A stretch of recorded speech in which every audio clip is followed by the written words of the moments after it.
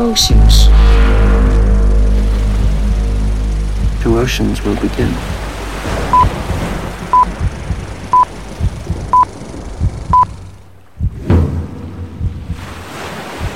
What is this?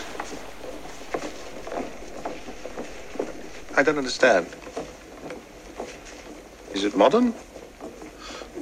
Majesty, the head director, he has removed un aspetto that would have occurred at this place. Why? It is your regulation, sir. No ballet in your opera.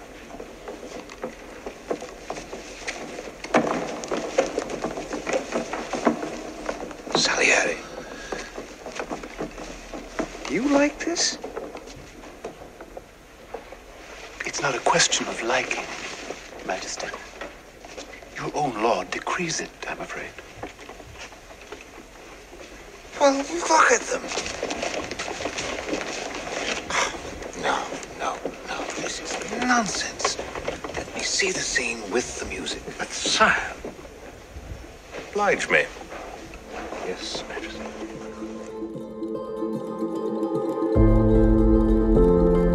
Welcome to the Two Oceans podcast, where myself, Soufire, along with my friend and irascible colleague Scrumpy, discuss film and other media through a decades-long lens of mass media consumption. In this episode, we'll be looking at rotten apples on pedestals, the classics which we feel haven't earned their place at the table of great cinema. This is the Two Oceans podcast, and so sit back and enjoy as we employ the 5-point palm-exploding heart technique on icons of cinema, which have catfished us over the years, in what is Episode 3. And we've started recording. Excellent. You know those old, silver covers, I think they're called cloche or something, that you'd get in those big banquet scenes? You know, the kind that promise some amazing centerpiece to the feast. Well, the movies on my list are like that, except that when you lift the cover, you don't get a succulent turkey or some amazing dish. You get an empty peanut shell. It's like using the word behold in front of something like a dirty candy corn, or behold and lifting the lid to the toilet seat to reveal a cigarette in a floater or something. I get it. Yes, I'm tracking with you. I picked 4. So are we ready to beat this piñata and see what's inside? Yes, please. Let's. What's your first choice for the chopping block? I have 5 kind of, but the one is kind of a given that I don't necessarily want to thread too much on, and it's the prequels. And I don't even have to say what franchise they're for. I can just say the prequels, and we know what we're talking about. They're just, the thing I'm bumping into, and I think it's something we started with the genesis of this podcast in particular, is that a lot of the people writing film reviews, articles, in-depth essays, things like that, were raised on the prequels, and so for them, that's their thing. So it's hard to begrudge them that, because it's okay, we had the originals, you had this, we had awesomeness, you had garbage. Well, I mean, Dave Filoni did go some way to sprinkling glitter on that turd. Oh my God, yes, he does. I mean, he thinks it's this great story. I'm like, okay, dude, you're in charge now. You don't have to kiss up to Lucas anymore. Come on, let's just move on, shall we? And I think. I think they did with the in the Kenobi series. I think they did a lot to try to fix at least some of the problem, but there's only so much you can do, right? There is only so much glitter in the world. By the same token, though, there's a whole thing, and we won't get into it too much for what we're doing, I think, but the toxic fan base ness, that there are certain triggers, and you start all the time, don't you? The backlash to practically everything, to basically any decision. Yeah. And, just running that risk of, joining that chorus, or at least echoing, right? I know there was recently in an interview he did, Simon Pegg kind of apologized for some of his bits that he did in Spaced. Right. This is when his Yeah. character went That was off a on great Jar series. Jar and that. And I thought that was a healthy kind of, mature way to look at it. But, also I think, because he's been involved in the series now, as an actor, I imagine there's a little career, first aid there a bit perhaps. But, but by the same point, know the people. Yeah, exactly. It's a bit difficult, isn't it? And, it's that whole thing. It's like, okay, I'll put that caveat here for all these that we'll mention, that we'll talk about. There are a lot of people that put in a lot of hard work and effort into making a lot of these. And it's not their fault. No. And it's our opinions are subjective. So, absolutely, there's no right or wrong. So I think ideally what we're just trying to, put the stake in the ground and, I don't know, invite hate comments or whatever, is when we feel like a movie is completely unjustified in its adoration. And for me, that's the prequels to an extent. But again, the fact that there were so many, young, impressionable people and you had no other context. So this is what you had. So it's tough for me to say, I'll still say they're unwatchable garbage, which they are, because I've tried to watch them again. But I give it this caveat of but I'm not going to crucify anyone or hold them to the feet to the coals sort of thing. I would say the same thing about everything I've chosen as well. Is part of it is I don't understand what people find appealing about the choices I have on my list. Right. And there's some really respected people who think they're terrific. And, I have tried. I just haven't been able to sort of understand it. But going back to the prequels, though, you know what the prequels feel like to me? It's like after Return of the Jedi, George Lucas sat down, started writing notes and notes and notes about all his ideas. And at no point did he either edit those or decide what's the focus, what is central to the story, and focus on that in the movies, because they're all over the place. There was no one around him to say no. Yeah. I mean, I think even before the prequels were released, when Phantom Menace, he did a screening at his house, and he had people like Scorsese and Spielberg and various others, and this was before it was released, and they were saying quite positive things about it, which I think it's a bit like when your friend asks you oh, how's the meal? Oh, it's delicious. Which is funny because there's the story that when he screened an early cut of Star Wars for his friends, they all just said, "Oh, George, right. I'm so sorry." That's a really good point. Where he's at stature wise, and what the typical Hollywood kind of response, right? Just form over substance. So what's your first proper pick? So first, and again, it's kind of funny. The one thing these films all have in common is that they're all made by what I would consider some very good filmmakers. But the first one up is from our childhood, and I rejected it then as I reject it now, E.T.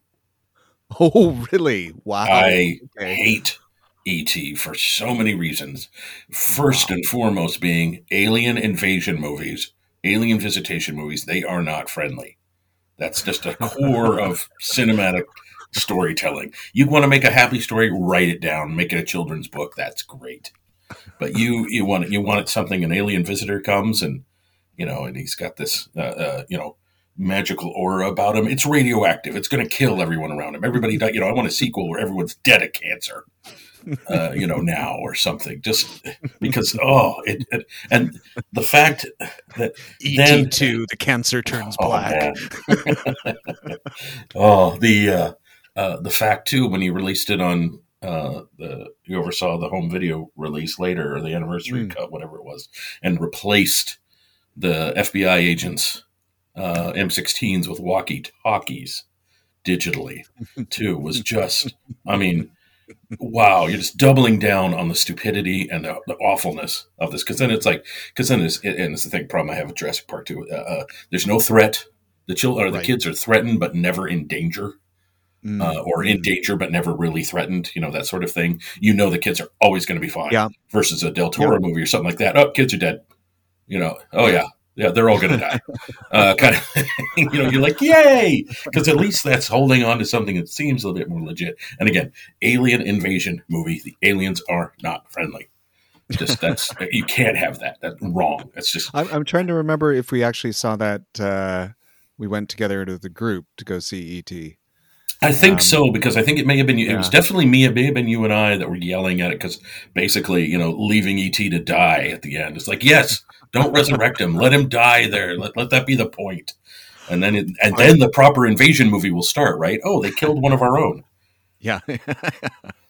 Well, that would have been that's an interesting twist. Yeah, that'd be great. Speaking of, what was it? Was it just on the follow up on it? Was it Robot Chicken or Family Guy? One of them did the thing where it was like what happens after E.T. gets on the ship. Yeah.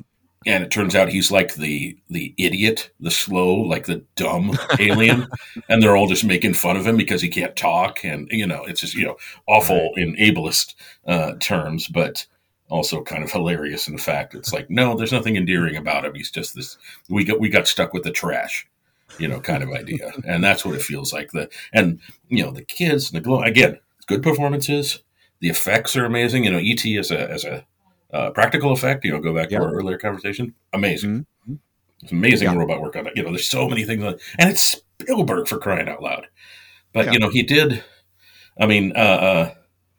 at least with Close Encounters, there was menace, right? You don't know what's going to happen. And it could have gone really bad.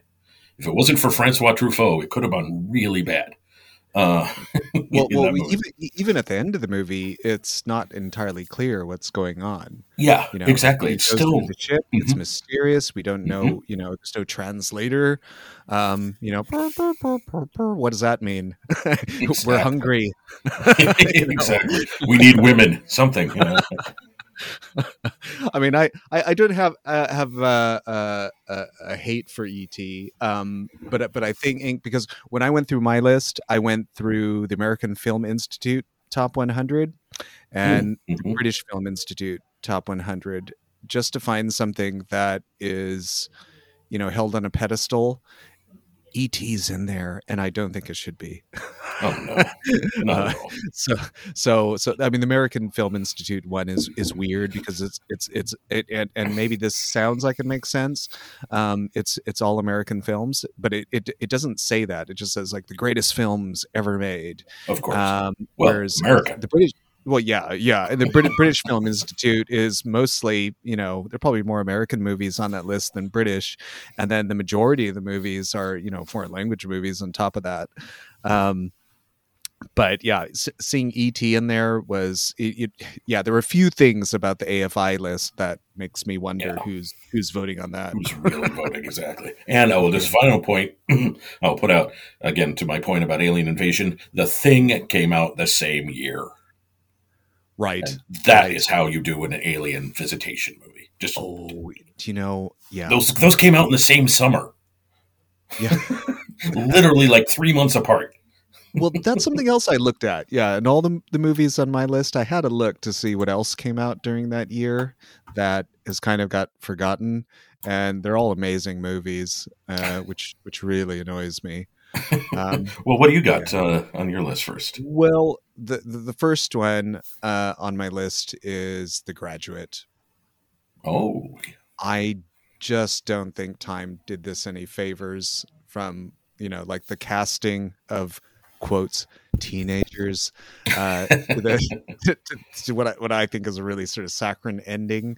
It just feels like escapism that hit at the right time. There's Vietnam War and all this, and the world wanted distraction. The first half of the movie works for me, but then it's sort of rebelling, and then it sort of concedes and then turns into your usual sort of Disney ending, and I think that's part of the problem that I have with it. On the plus side, that year in the Oscars, it lost out to In the Heat of the Night. So it didn't actually, annoyingly win. I mean, the Oscars seem to have been a better caliber at that time.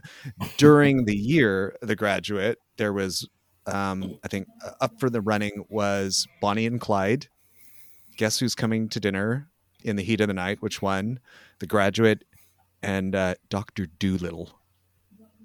Wow. Yeah. There's I mean, there's I had a look at it, and yeah, there were only a couple of reviewers and critics who were really kind of like on this. Pauline Kael, who is just terrific. Hates everything. Funny, great quote. Yeah, Okay. yeah. When she loves something, she really loves it. True. And then there was Richard Schickel from Life magazine at the time said, something that sort of summed it up for me, which was that it starts out to satirize, this alienated modern spirit of youth, and then just completely gives it away in the second half. And on top of that, I think Dustin Hoffman's kind of a jerk in the movie. Yes. He's kind of playing everyone, which I think was okay at the time. Yeah. But this is something else to say about the movies on my list. These are movies on the whole that I probably haven't seen for 20 plus years, but have left their scar on me. Aside from the last one, which is actually, I've chosen a whole director's career, which is, but I just don't get his movies. I mean, his movies just don't make no sense to me, and I've tried and tried and tried. But yeah, to keep listening. Yes. yeah. Who's up next? Let's see. I'm going to stick with Spielberg on this one, because it's another one that kind of like it falls into the same bucket in a way that the prequels do, and that's Indiana Jones and the Last Crusade. Do you know what? That is on the American. No, that's on the American Film Institute's top 100 movies of all time. Yeah. Oh my god. And to be fair, it's like I can the latter end of the list, but I was like, good Lord. I don't care what end it's on. Yeah, exactly. I started going through and just making sure at the very least that Raiders was somewhere in there. Raiders is way up there. But I bet you Temple of Doom isn't. Temple of Doom is not. The better one. It is. I will defend Temple of Doom. Sure. That's a whole other podcast episode. Oh, do you know what? The ones we will defend, right? I think when he freed the slave children was kind of one of the best punch in the air movements ever. Oh, just fantastic! Really, the tracking shot of him coming back. Oh, right. Beat to hell, but he's like, and the lights behind him, and he's just like. The guy that's beating on kids, he's like, no, your ass is mine. That's great. You do not have 1 second, 1 frame like that. Yeah. Well, I take that back. You do in Last Crusade in the beginning. The transition scene from Joaquin Phoenix as young Indy to when he's on the boat. When the guy gives him the hat and he looks up and it's that's like Spielberg perfection. But there's no payoff. Right? No, not at all. So you've had that sort of really exciting. You get on the boat, and the whole boat scene is just a limp. Yes, it's not Indiana Jones. It's not. It's young Indiana Jones. Yeah. It's so poor, so poor. But the main thing I dislike about it is that it's just cartoony. I found it dull. I found it dull. I don't. Yeah, well, that's part of it, right? The level had been set so much higher by the previous two that and there were a lot of things that was like, oh, we're just trading this off for comic relief, it felt cheap, like the old Roger Moore James Bonds. It just suddenly felt jokey with his father and Sean Connery and all that, and it completely didn't work for me. And it's not because I felt like the series couldn't change tone, but it changed tone to something that works. Like say for example, if you had something like Fury Road, you have Indiana Jones, he doesn't speak in the whole thing, it's just him, and something like that I'd completely eat up. But all, these quips and things, and because the first movie had a lot of menace, and so did the second one, right? like you thought, how is he going to get out of this? Yeah. And they raised the bar, and it just didn't work. No. Just it tonally, it didn't feel right. I think the womanizing in Venice as well, which was that's weird. just, Like I don't even want to. it just bizarre. It just yeah. Yeah. Oh my gosh. Yeah. And there's one thing about like having supernatural elements, which I think were kind of crafted into the story in the first two movies. And it wasn't like super in your face. Like when they're tied up at the end of the first movie, they could be hallucinating, you don't know what came out of it. There's some gas come out of it. You know what's going on. You could almost explain it away. And in the second one, it wasn't as goofy as having a bridge that you looked at from one particular angle and oh my god, and then actually coming across the supernatural night that had it just all of it. Those good guys, the Knights Templar, right. yeah champions of the British Empire. Yeah. Yeah. I mean, there's so many things that are problematic, but the most of it is just it's just kind of numb. It's just like, oh, and of course it's the most popular, but people love it. And I can't, like, I've tried to have conversations, and it's just like, no, it's like it's selling out they just write any argument I have off. It's like, well, it's entertaining. I'm like, it's not. But, exactly. If you told me there's a movie with Indiana Jones where he goes behind enemy lines, he goes to Nazi Germany, that those are the ingredients you need right there. Right. It didn't. I mean, I tell you what's a better Indiana Jones movie than that? Force 10 from Navarone with Harrison Ford. That's more of an Indiana Jones movie than Last Crusade. Yeah. There's a reason they didn't make another sequel after that for a long time. Yeah. And even and I'll like, even of course I saw it. I've never watched the whatever it was, Crystal Skull or whatever. I've never watched it sober. You were. I was going to say you're so lucky you haven't seen that one. So I had a good time with it, but I was also pretty trashed. So right. So I mean, I had a better time with it than Last Crusade. Yeah, that's but, good. But the CG really got under my skin. Didn't quite work. Yeah. So how about you? What's next? Okay, this is a big one. Forrest Gump. Yeah.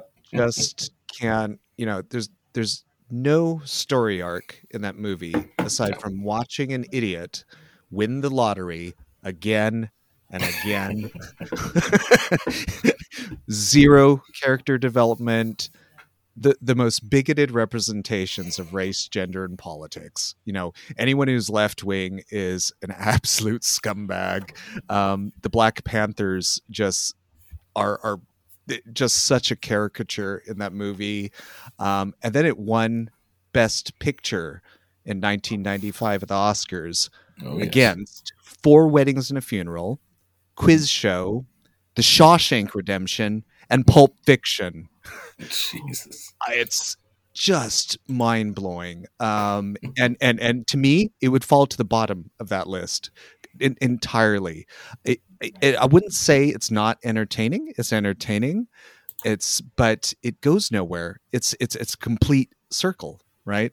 And when you start looking at it more, it's got these weird undertones, that I don't think you can get away with nowadays. I mean, Hanks is great in it for what he's given, but he's exactly where he is. I mean, literally at the start of the movie and at the end of the movie. It's weird, and if you look at Zemeckis's career as well, that was a point when I would say sort of divides the early part of his career where he was doing some terrific stuff, Romancing the Stone, Back to the Future. He had all these movies coming out that it are good, solid entertainment. I wouldn't say they're much more than that. And then after Forrest Gump, it takes a dip. He has one movie after that point, Castaway, which kind of gets close to what he had before, but the rest are all just rubbish. I mean, this week actually, to make it up to date, the new Pinocchio has come out. Now I've not seen it, but I watched the review from Mark Kermode, and it was one of the more entertaining reviews I've seen in a while. It's one of these Disney cash-ins where they remake the animated version, but it's almost like one for one, kind of like the Psycho. That's what it looked like. Remake, yeah, and which is so close that it makes you think, well, what's the point? And you can't say it's Pinocchio in live action because it's not. It's not. It's still animated. It's 3D, but it's still animated. Yeah. And then you got Guillermo del Toro's version coming up, which is stop motion, which looks amazing. Terrific. And Mark Kermode actually asked him, what makes your Pinocchio different? What's the point of yours?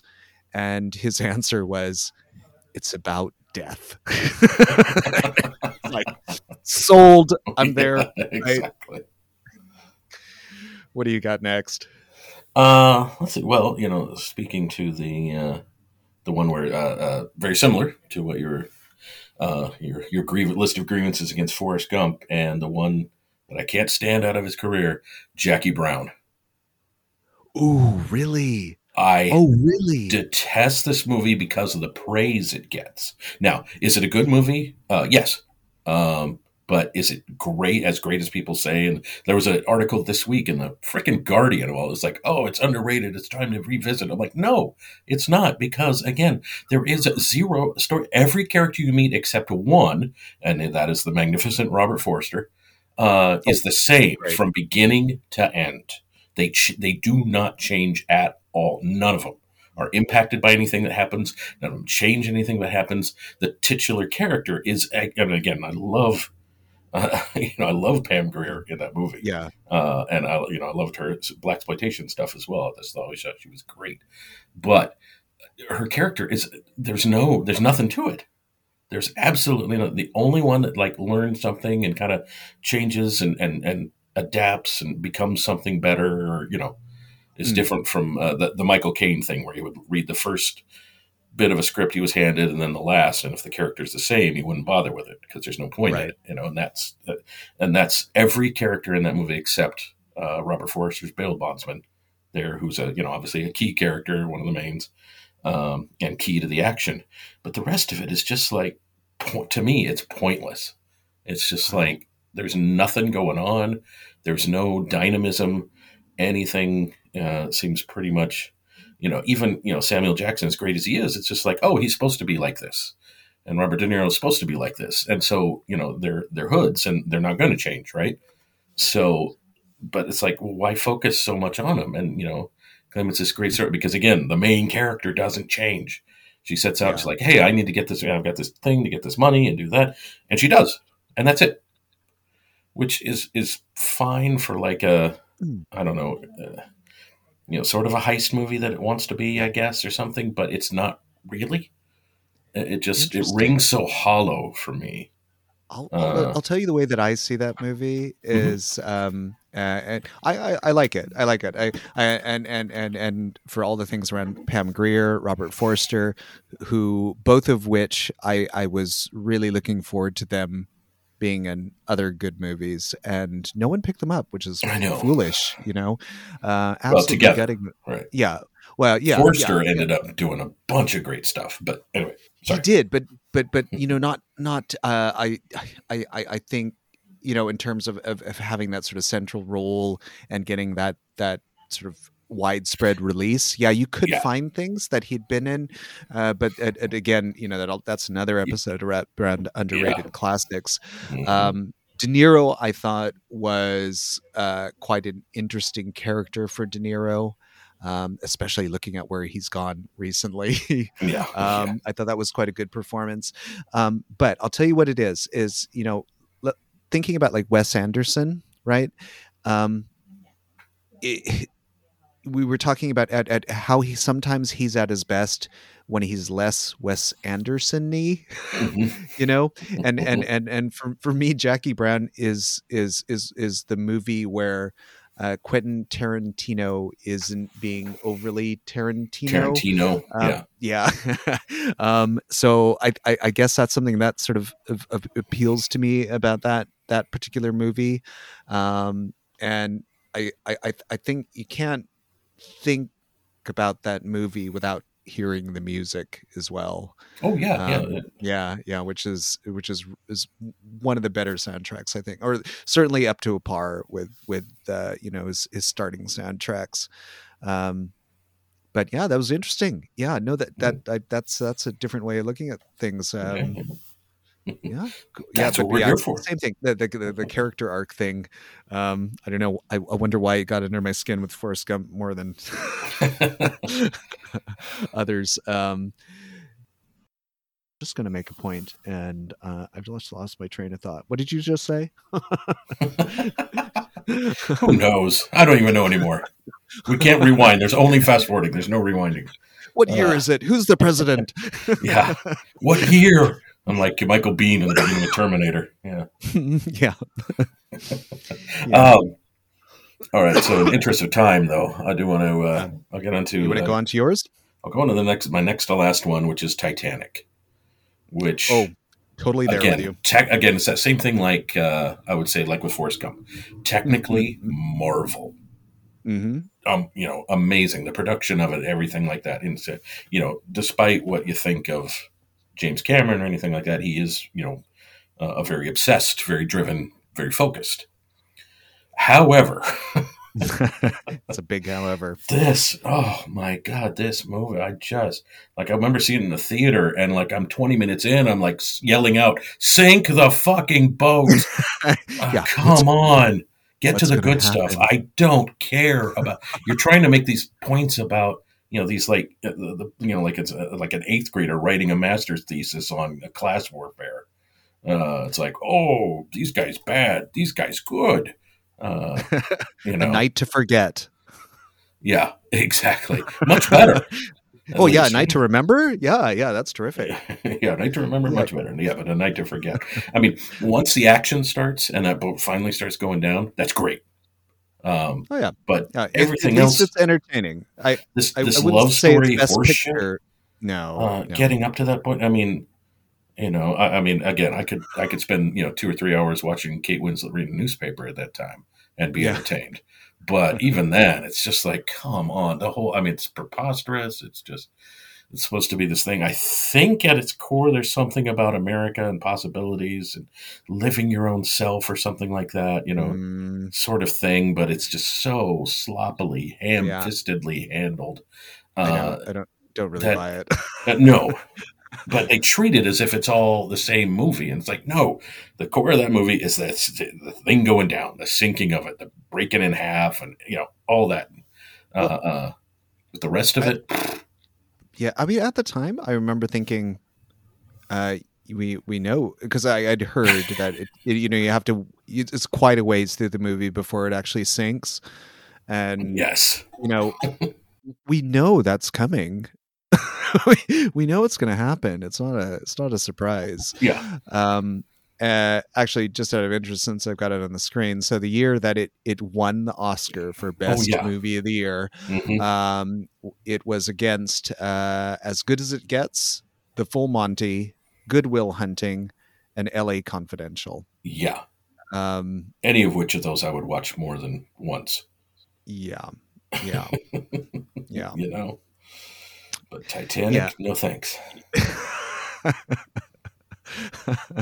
Well, if I'm flipping the channels and it's at a the bit where it's sinking, I might hang out for a little bit. Because again, technically, it's amazing, right? Yeah, no, for sure, And I get that. But and again, we grew up with James Cameron, and he just kept impressing and impressing, and this was not what I wanted to see next from him. No. It and again, sort of like Forrest Gump with Robert Zemeckis, is I think this was a turning point in his career, and not a positive downturn. one. Yeah. Like it suddenly became this huge, all about spectacle, right? Yeah. And yeah, we're in an age now where you could, eventually individuals will be able to create spectacles in their own home, with artificial intelligence and all this stuff. So really, you're gonna be banking on your story to keep your movie relevant going forward. And I don't think, and I think at that time as well as that I hadn't really taken a shine to Leonardo DiCaprio, especially in a leading role. I did like him in What's Eating Gilbert Grape. I thought that was terrific, as a kid. But I didn't think that this, well, he's not Irish to begin with. and again, it's one of those casting decisions where I think they could have done better. But yeah, what do I know? What do we know? Yeah. All right. What's next for you then? Cool. Okay, so this is I'm afraid I'm staying French, and it's not because I've got any. I mean, it's because I've seen a lot of French movies, I suppose. But this is someone again who ends up being on the top of a lot of lists. David Lynch has cited him as being one of his favorite, but sort of similar to Gump. It's Jacques Tati, his movies. Ooh. And his stories. How dare you, sir? Well, bear with me. That's kind of the response I'm hoping to provoke. His stories, again, they have the flat character arc. Okay, if you can even call it an arc. Is a flat line an arc? I don't know. Maybe. Well, the arc of Mr. Bean. Right, and I like slapstick. I exactly. do, and I think the cinematography is really good, and the weird kind of almost proto Wes Anderson hyper fiction world that it's set in. The poster art is great for his movies. I don't know who the artist is, but they're terrific. But for me, the single joke doesn't hit for me, and it keeps repeating, and it just doesn't work again and again and again. If you don't buy into that one beginning point, you're not going to buy into any of it, and they're not going to let you forget that.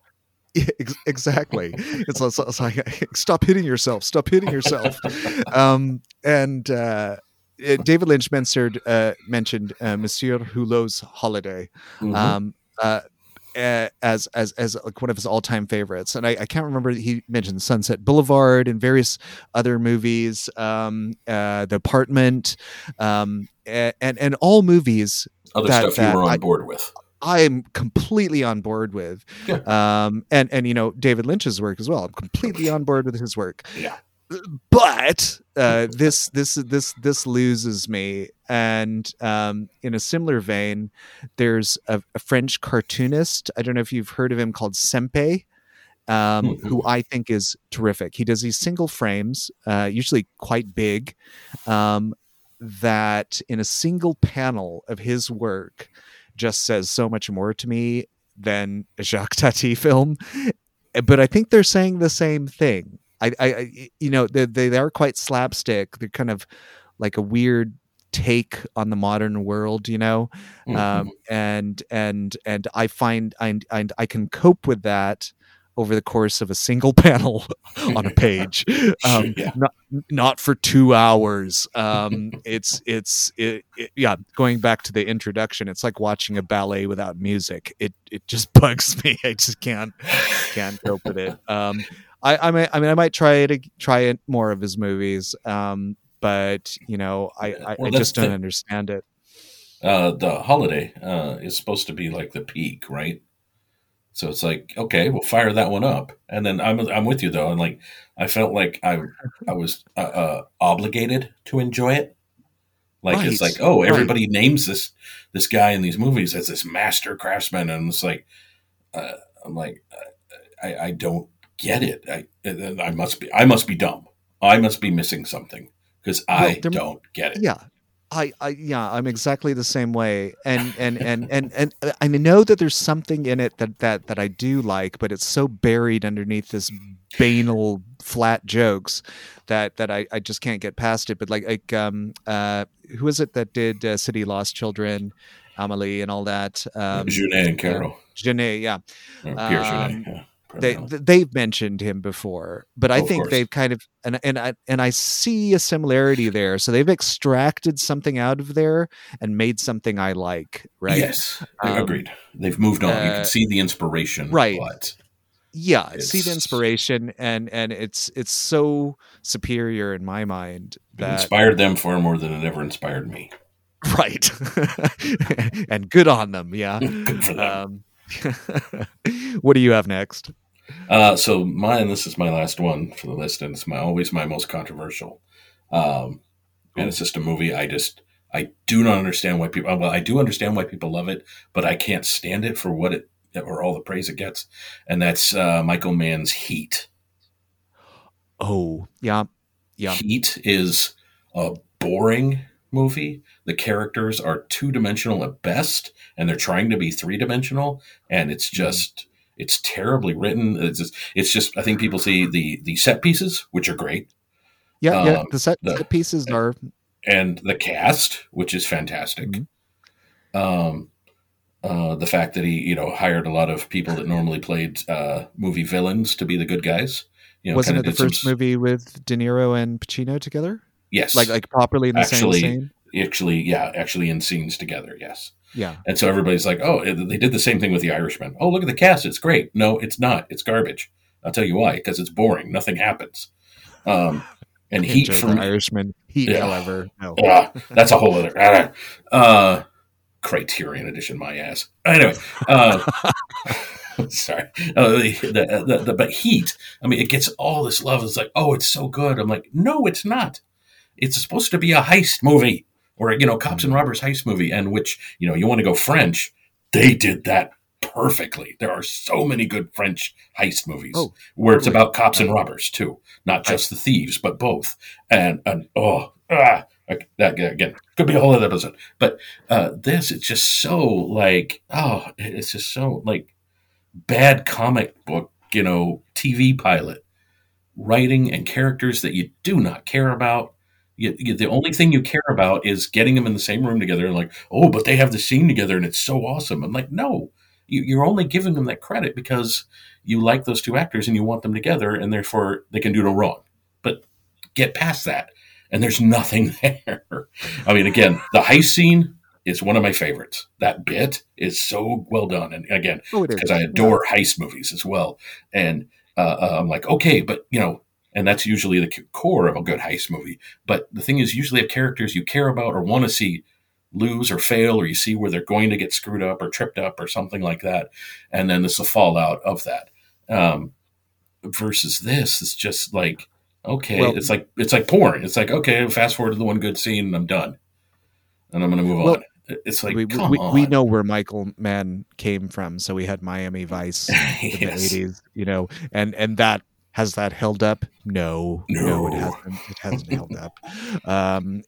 Actually, that's another interesting thing about that weird transition period for the late 80s through the 90s, where television started trying to be cinematic.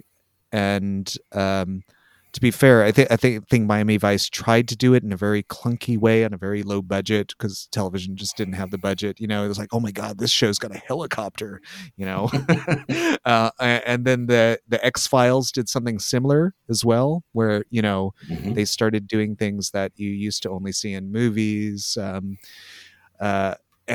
And now we're to the point where you almost can tell them apart. So a movie is a couple of hours. What you see on television is going to be over the course of like 8 hours, but visually, they're pretty much on a par now, but yeah, Yeah. Michael Mann, Heat, I'm in complete agreement. And again, it was something where, yeah, you wanted to see De Niro and Pacino together because of their acting chops, and you want to you're looking for a good story. You're looking for some good dialogue between the two of them, and it gets wasted in Heat. They're talking about a sequel now. That. I know. That's the other thing that's got me going. I'm like, come on.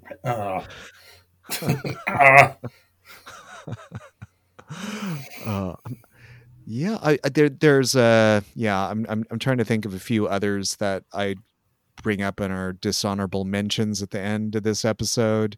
We've mentioned previously Dances with Wolves, another Oscar winner.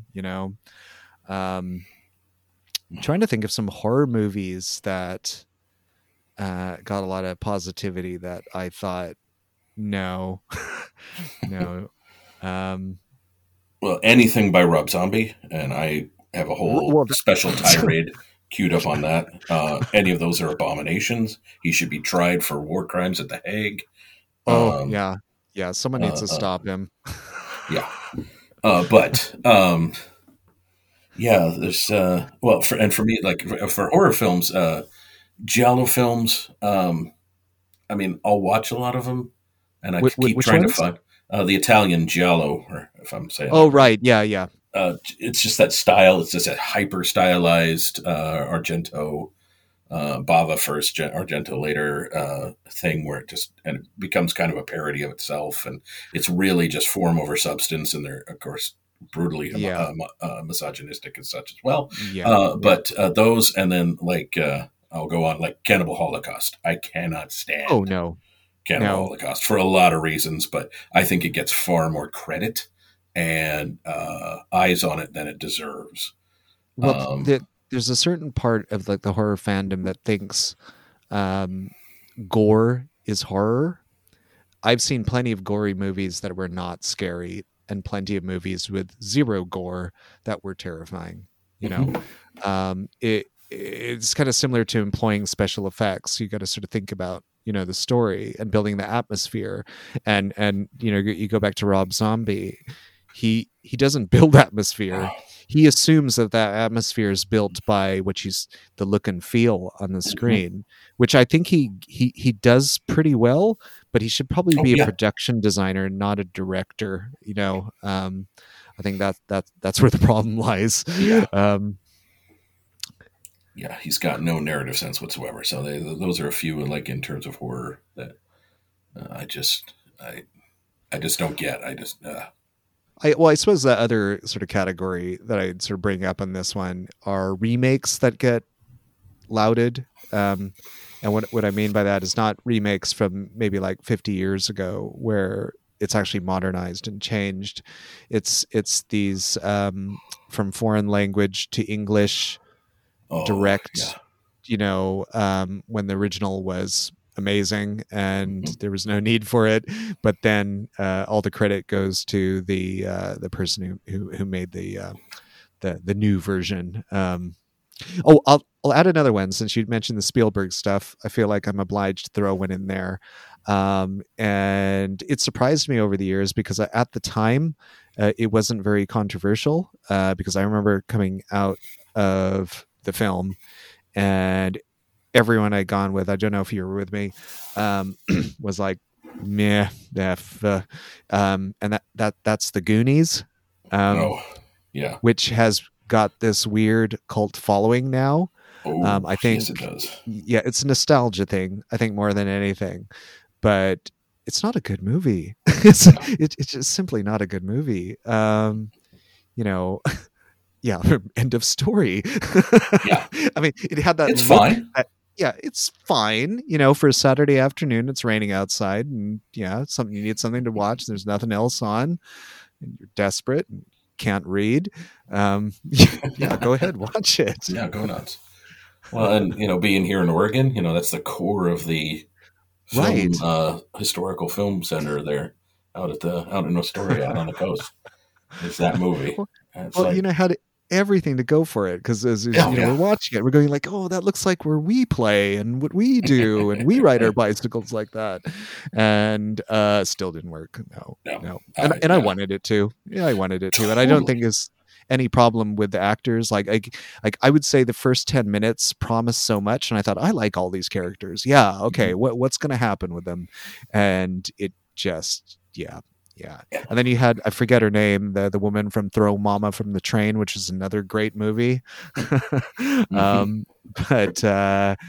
yeah, just really wasted, just bizarre. And that bizarre sort of Cyndi Lauper tie-in at the time. Nope.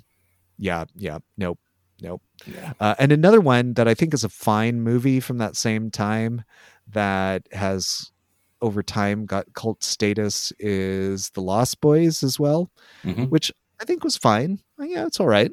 I revisited that one last year, and I liked it a lot more now after having it some age.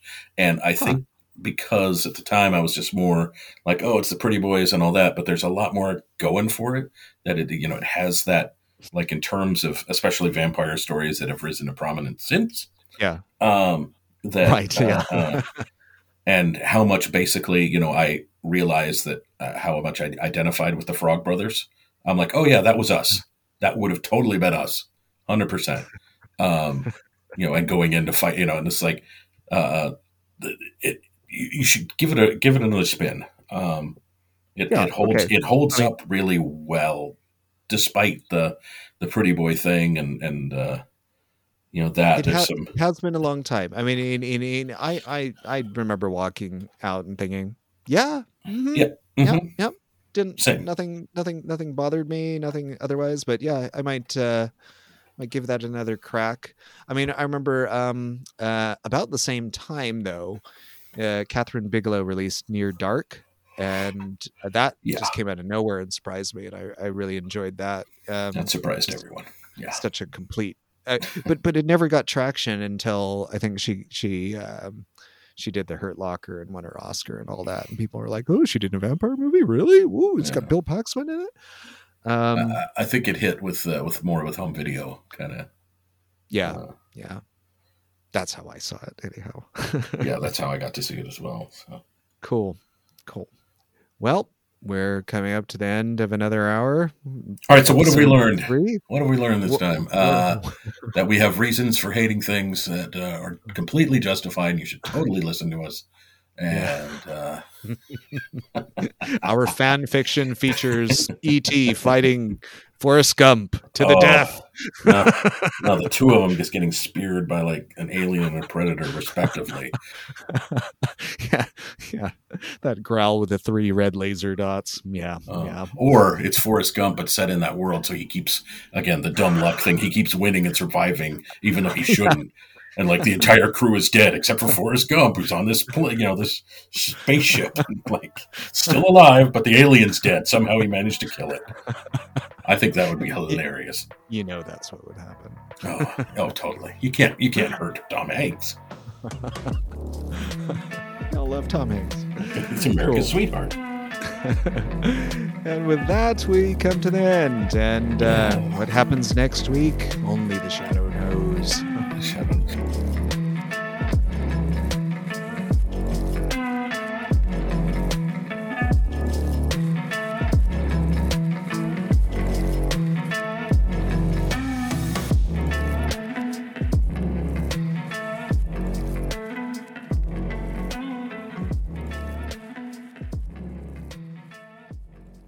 What is this?